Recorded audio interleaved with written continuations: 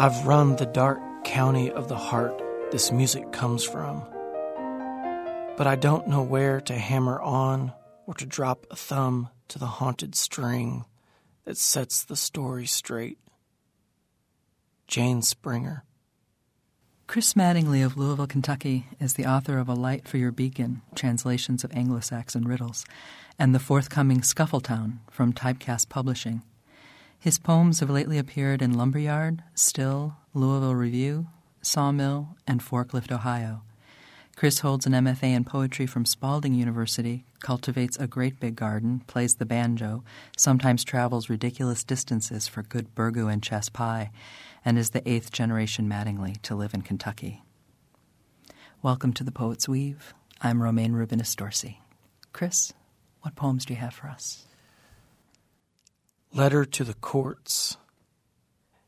She was either having to prove she was fit to parent her just-returned kids, or show she completed an appointed program, or give receipt of fines paid, but I can't recall. And there it was, palimpsest of phonetic scratchings with erasures and dented letters, like a faded advertisement for the old product of our raisin. Being one who can move in and out of vernacular, I asked her to let me iron and type it out. But she just looked at me. She wasn't looking for a proofreader. She just wanted to show me she'd done it, in case Dad or someone came around asking. The cockroach. Had it been a snake, I could have shoot it with a shovel or shoved a snub-nosed .38 into its side. But I couldn't see pointing a pistol at a cockroach. So I jarred it in the kitchen where it crawled, hauling, I imagined, the bagged ash of my whole childhood, which I began to recall until mad enough I got down upon my knees to tap the down-turned ball jar, bubbled with blue pockets of air in which all 2 red inches of roach scurried, knocked, and scratched at the glass with its angelic antenna, blowing in the breeze of its own breath. I asked if I looked as familiar as it did to me. Interrupting teenage kisses in the den, card games with friends, presents unwrapped on Christmas, what were they? A chain gang planking roads into my nose and ears when I slept and feared slipping down the greased rollers of their wingless backs. It was either them or the slug silver garlands roped around my blankets, or mice squeak like an old bed overhead, the possum grinning in the window. I wanted the cardinal burning on the snow, the eagle spread across the Trans Am.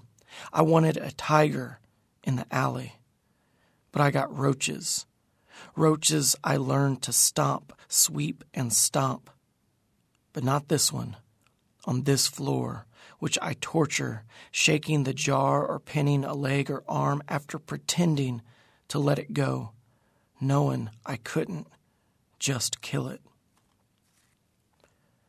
Ohio River, Scuffletown, Kentucky.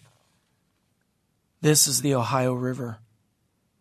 It isn't a snake winding through a cornfield, nor does it bend and bend like the migrant farmer who can't take a break. Never lull does it like rock-a-bye baby. This river doesn't shine like a brand new black Cadillac. Light does not break upon it like glass, and it smells hardly like burning leaves. Never does it ascend into that fragile husk of moon, nor spill like blood from the sun. And it sure as heck ain't an artery connected to some secret heart in the earth's center. It doesn't drone like a dulcimer gently strummed by your grandmother's ghost, nor will it rise in jubilation or sing hymns. I don't expect it'll whisper like a lover either. Shoot, it don't even know your name.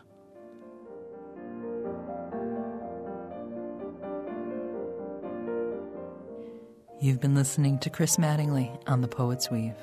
I'm Romaine Rubinis-Dorsey.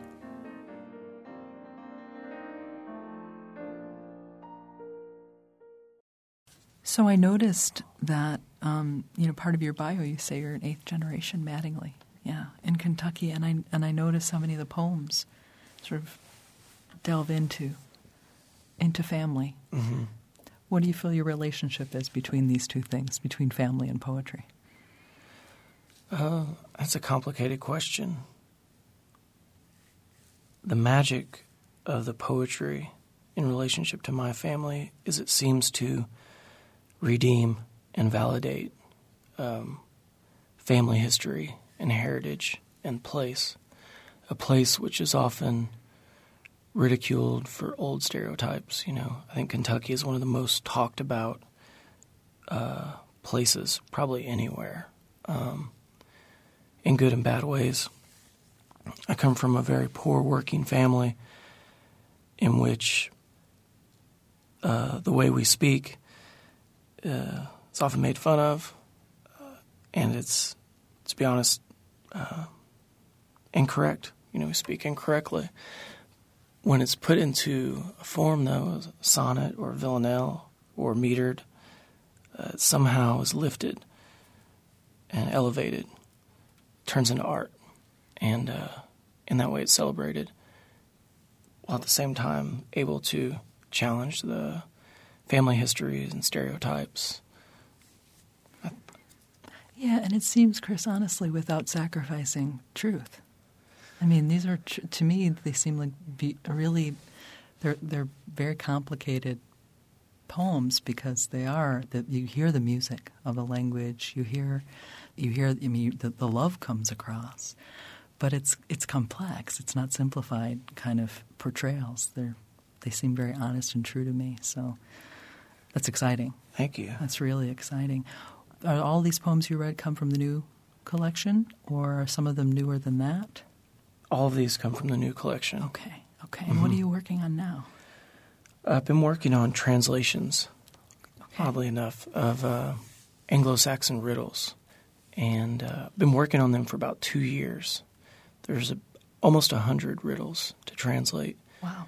I've done about 25 of them.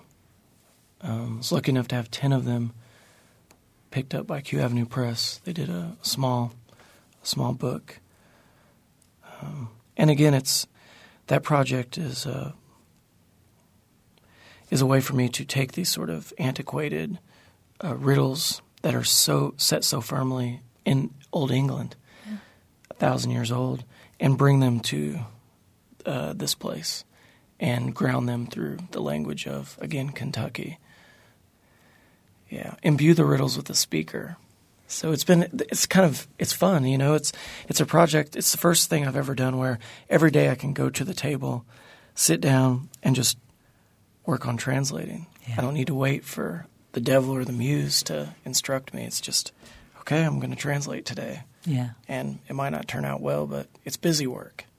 Yeah. But clearly, I mean, what you said about imbuing it with a speaker, it's an interesting project because typically in translation you're working with someone who has either written the poems themselves, right, the original author, or at least a native speaker.